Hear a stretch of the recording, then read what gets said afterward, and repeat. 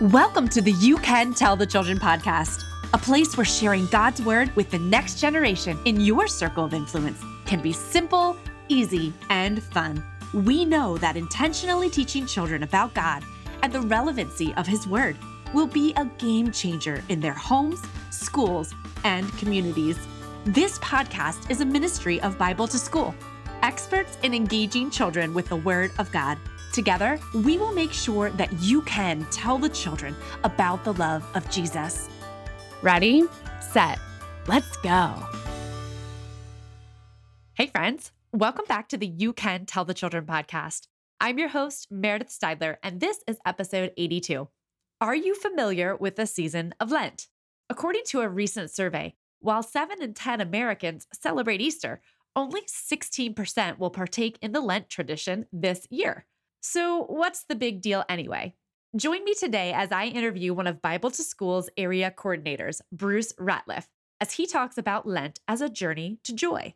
Together, we'll unpack how preparing our hearts for Easter through the practice of Lent can draw us and our families closer to our Lord and Savior.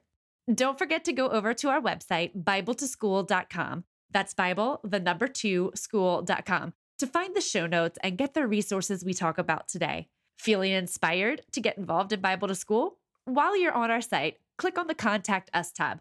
We'll be glad to talk to you about this program that's available nationwide. Help us get the Word of God into children's hearts during their school day. Ready to learn about Lent?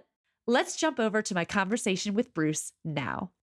Well, Bruce, welcome to the You Can Tell the Children podcast. It is so good to have you with us today. Thank you so much, Meredith. I am excited about being here. Well, to our listeners, about once a month, we try to interview a Bible to School volunteer or member. So Bruce is an area coordinator for Bible to School. So Bruce, would you just tell us a little bit about yourself so our listeners can hear? Sure. First of all, I'm a husband, have been so for almost 42 years now. Shoo-wee. I've been a husband longer than I haven't. That's a good thing. I'm a dad. I have 2 grown children who are both married, and they have given us the greatest gift ever, and that's grandchildren. Oh. And so I am grandpop to a feisty 7-year-old and a really funny 5-year-old. And so we just love spending time together. I've served as a pastor. I'm an ordained minister in the Church of the Nazarene. I'm now serving through not only Bible to School, but I also serve with the Salvation Army, where I oversee a program for men coming out of addiction recovery. Oh, wow. So it's a transitional housing program. We are always full. But it keeps me on my toes, but I enjoy serving the Lord despite. Oh, that's awesome, Bruce. That's great. Well, thanks for sharing that. Tell us a little bit about your role with Bible to School then. Sure. Like you said, Meredith, I am an area coordinator. I oversee 2 schools. I just oversee the volunteers. They do all the work, and I just get to sit back and enjoy spending time there and just watching them minister to the children about Jesus. Oh, that's awesome. Well, thank you so much for doing that. We love when men step up and minister, and especially in the Bible to School program, we can always use good men who love Jesus to be those role models. So thank you for doing that. It is quite an important job. I know you are telling us otherwise, but we need you, and your volunteers really look forward to seeing you and the support role that you play, which is crucial. So thank you. Thank you. So for those of you who don't know, we're currently in the season of Lent. So Bruce is here today to kind of chat with me about that. Lent has been around for quite some time, but some of you may not observe it or know its significance, like me. It's not something that I've practiced much in my growing up years, even as a Christian. So Bruce, you had mentioned to me previously, you're looking forward to this very season. So I'd just love to hear your heart on it. And I'd love for you to start us out with just the basics. What is Lent? Sure. The simplest way that I can explain Lent is it's a journey. It's a journey that first of all, we look back on the journey that Jesus took as he went into the desert and fasted and spent time with God for 40 days and 40 nights before beginning his ministry. And we often look back at this time of Lent, which begins on Ash Wednesday and leads us all the way up until Saturday, right before Easter, as a time when Jesus journeys to the cross. And it's an opportunity for us to journey along with him, drawing closer to God. If you read Matthew chapter 6, it talks about 3 specific areas. It talks about prayer, talks about fasting, and it talks about giving. And those are really the components that fit well in this journey of Lent. Some call it a journey to joy. We Mm. start out and we're reflective. Ash Wednesday is about looking inward and seeing, wow, how can I grow closer? How can my walk be deeper? Sometimes we hear things about, especially like fasting, we give up things. Those aren't things that we give up just because, oh, I'm not going to eat candy for 40 days because Lent is a 40-day period.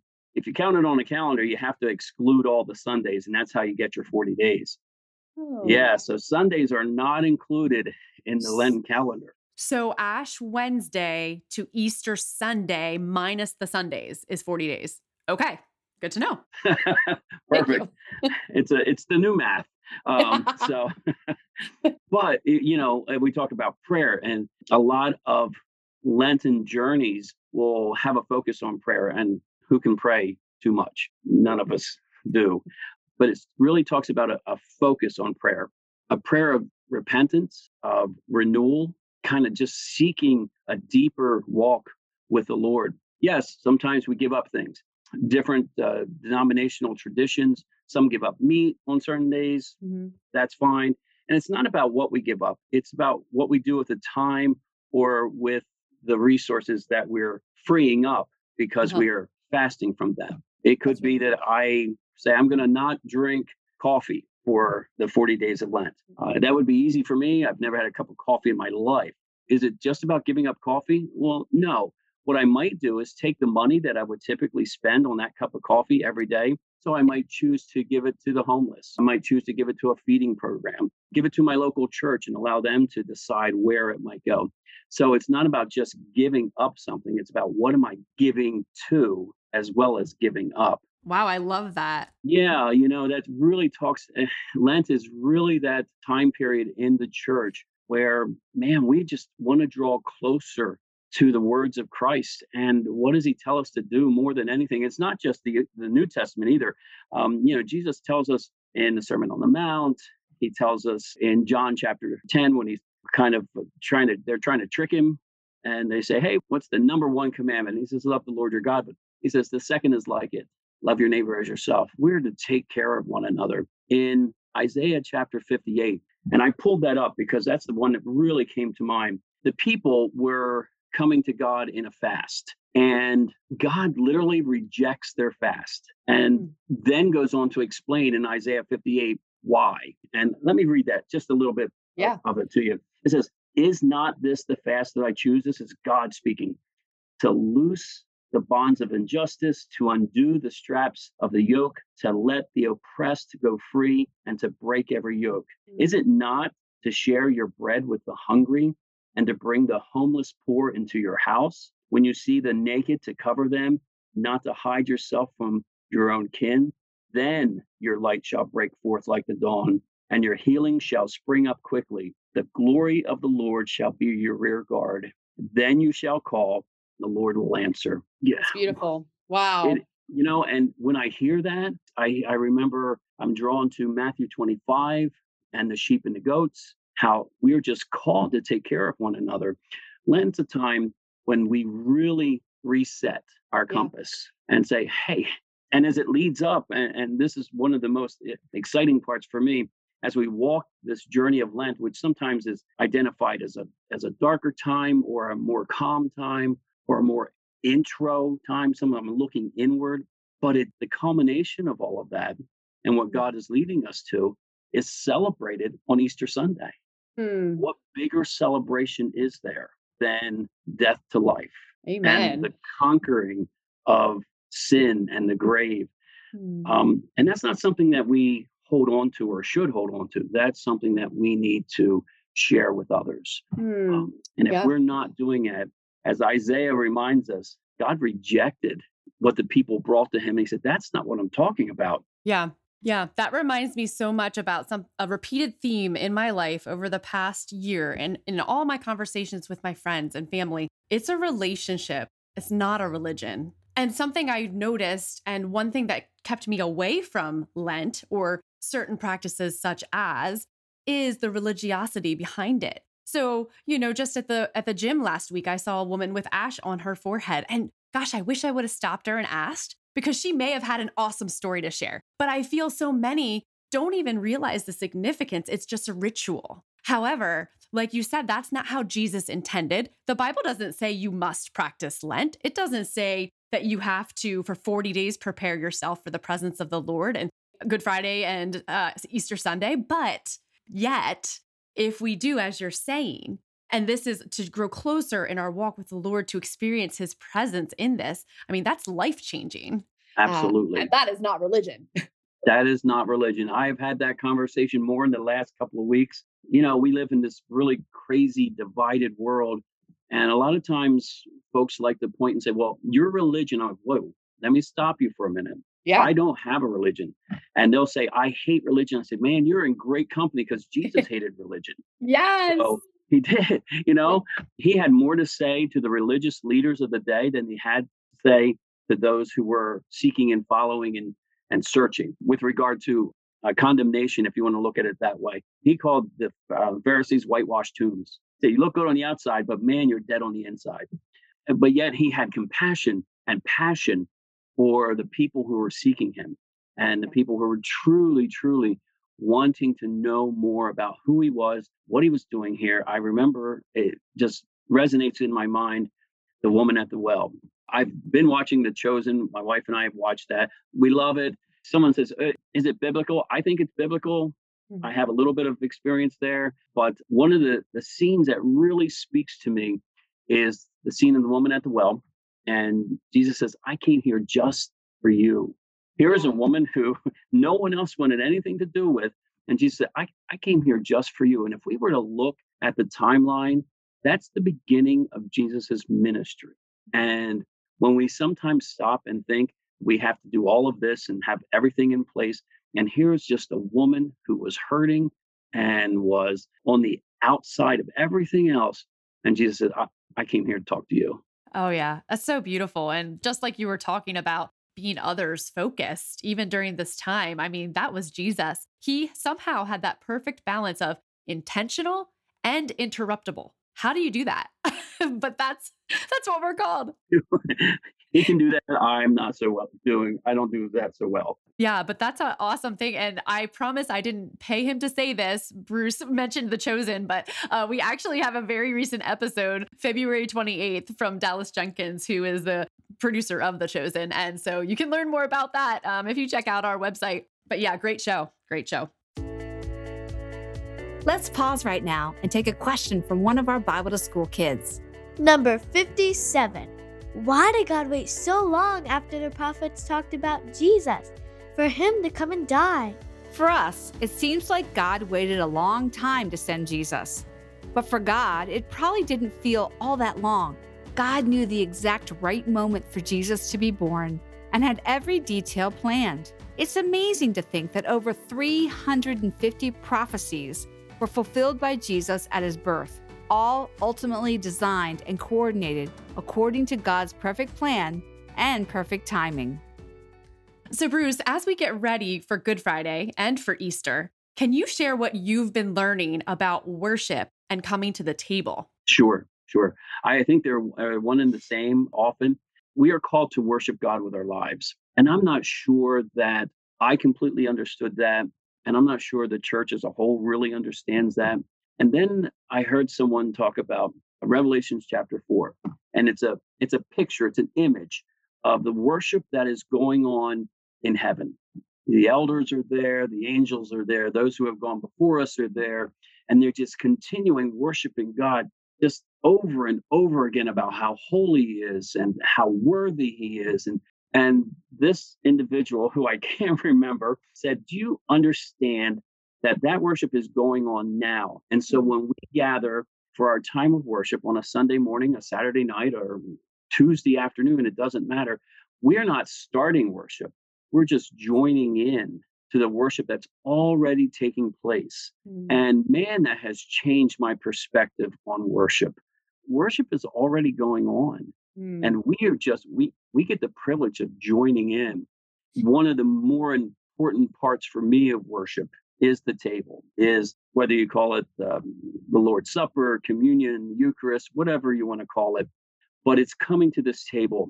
John Wesley referred to the communion table or the table around which we would take the elements, a table of grace. You know, I have been studying the Word of God for, wow, um, 45 years now Yeah. Wow. on kind of really focusing there.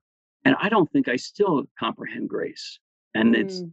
immensity and what it really means for me. And if it means that for me, what does it mean for others? And how can I be a giver of that grace so Mhm. that others would know? So I'm just learning. But what I understand is when I come to the table, it's just, to me, it's an overwhelming thought that as I remember what Christ has done for me, and I remember that what he's done for me, he's done for everyone. What is that drawing me to do? The only way we show God that we love him is to serve others. Yeah. That's really the only tangible way that we have to show God that we love him, by serving others. And I think that's really drawn out in a lot of the scriptures, Mm. especially in the New Testament. Yeah. So when I come to the table, I'm just in awe of what God has done. Yeah. Rachel Evans, she's passed. She was kind of a newer speaker or preacher of the word, or what. She has a poem or a saying about the table, and it talks about, instead of limiting the table, why don't we just build a bigger table? I love that. That's amazing, because it really lines up with scripture and even parables, as Jesus tells the parables about the coming to the wedding feast. And Yeah. some didn't want to come. Yeah. And they said, well, go out and invite everybody, because Yeah. Jesus wants he wants his house to be full. Yeah. So let's Yeah. build a bigger table. We got to keep getting some more card tables so that we can extend our dining rooms, right? I mean, I love that about Jesus too, is he did invite everyone. He invited those that were unexpected to be invited. I mean, he went and just made himself available, and he was part of a culture of inviting, which I think is so important today. I mean, when scripture even tells us, don't give up meeting with one another, as some are in the habit of doing. Like, don't do that. He used that in our church this past Sunday. We read that very passage from Hebrews. Yes. Oh, wow. Wow. That's awesome. Well, so tell me, we are out of time already. It went so fast, but I would love to hear your thoughts on how we can engage our children with this Lenten season. Do you have any ideas for us? Sure. I think what we do is sometimes we kind of make it all about adults, but we can make it fun. My wife and I take a turn and serve in our children's department. We do children's church one Sunday a month, and we go out with our kids and do those kinds of things. But we kind of include them in the journey. Yeah. Let's talk about what Jesus went through in those 40 days. What does it lead us up to? Even in our own family, traditions that we want to hold on to around Lent and around Easter. We use the resurrection eggs because Yes. our grandkids are right, because our So fun. grandkids are about that age. But it talks about death to life. And I know sometimes we don't want to make it too gory for our kids and scare them, but we really want them to understand that what Jesus has done for them. I said earlier, I have a 7-year-old granddaughter who comes to church with us about every other week, because she lives in New Jersey and she spends the weekends with us about every other week. And one time I had to take her home early because I had another obligation, and so we didn't go to church that Sunday. She let me hear it all the way home. And you know what? We haven't missed since, because I'm like, her name is Zoe. I said, Zoe, you're right. You're absolutely right. Church comes first. My That's- relationship with God comes first. And our kids, this little girl will pray with you, pray for you, and our kids are listening. Oh, yeah. And that's a good thing and a bad thing. Oh, I know. You can say that again. You have to be careful. Yeah. But our kids really are listening, and they can have a relationship with Jesus, just like you and I. Oh, yeah. Yeah. That's So true. we try to include them in the seasons of the year and kind of explain to them on their level what it is and what it means. So Awesome. Well, yeah, I mean, we have some great ideas in our home too that I probably stole from my friends or Pinterest. But the resurrection eggs is one of them. Just talking to you guys as listeners out there too. The resurrection garden is great, where you can actually get your hands dirty and create like that beautiful living scene of the empty tomb in a pot with soil, grass, sticks, rocks. Really cool. Watch it grow. There's Stations of the Cross that you can actually find a local church and walk through what Jesus would have walked through, Good Friday, what Saturday would have been like, and then Sunday. I went for the first time last year, super powerful. Kids can like it too. They can be engaged. And then the resurrection rolls are a fun little for junior chefs in the kitchen. You can use crescent rolls and cinnamon and butter, and you actually end up slicing through the roll, and it's empty. So I'll put a link in the show notes to all of those fun activities. But you're right, kids are always listening, and kids, I also think it helps for them to know how fun Jesus was. And you can see that as you read through the parables and the stories, and just that he definitely had a sense of humor. And so we want to make things fun as they see us living out that it is a relationship, not a religion. So, But, real quick, and I know we're out of time, but real quick, part of the things I think sometimes we forget is how everything ties in together. We celebrate Palm Sunday, which is going to be here before we know it. yeah. So you realize that the palms that we use on Sunday in a traditional church, when we use Palm Sunday, those palms are kept, burned, and the ashes are used the following Ash Wednesday. Oh, I did not know that. Yes. Wow. So the palms that we use to worship Jesus as King are also the same palms that are turned into ash that we use to mark our foreheads or our hands to say, I just want a deeper walk with this King Jesus. And it kind of just keeps going. And so that's pretty important to me. I mean, I think it's an easy way also to draw kids in and Yep. just allow them to be part of the celebration. Absolutely. Yeah. Thanks for sharing that. So, Bruce, you probably have a bunch of stories you can share, but can you just choose one neat God story from your time with Bible to school kids? Sure. The one that sticks out in my mind most, and this is my going into my third year, I guess, is we had a little girl, and we got to talking about having this relationship with Jesus and how real he is in your life. And she said, my mommy listens to songs that don't say very nice words. And we said, okay, what do you want to do? And she said, I want to pray that we don't do that no more. Okay. We did. We prayed. Sometimes as adults, we pray and we move on. But this little girl, every week for 2, 3, maybe 4 weeks, would ask us at the end of Bible to school, can we pray for my mom? And we would. She came in a few weeks after that, and she said, my mom said, I'm not going to listen to those anymore. She told her mom that people were praying for her not to listen to those songs anymore, but to listen to songs about Jesus. And she said, that's what we do now. Oh my goodness. Bless her My mom heart. said we need to go to church.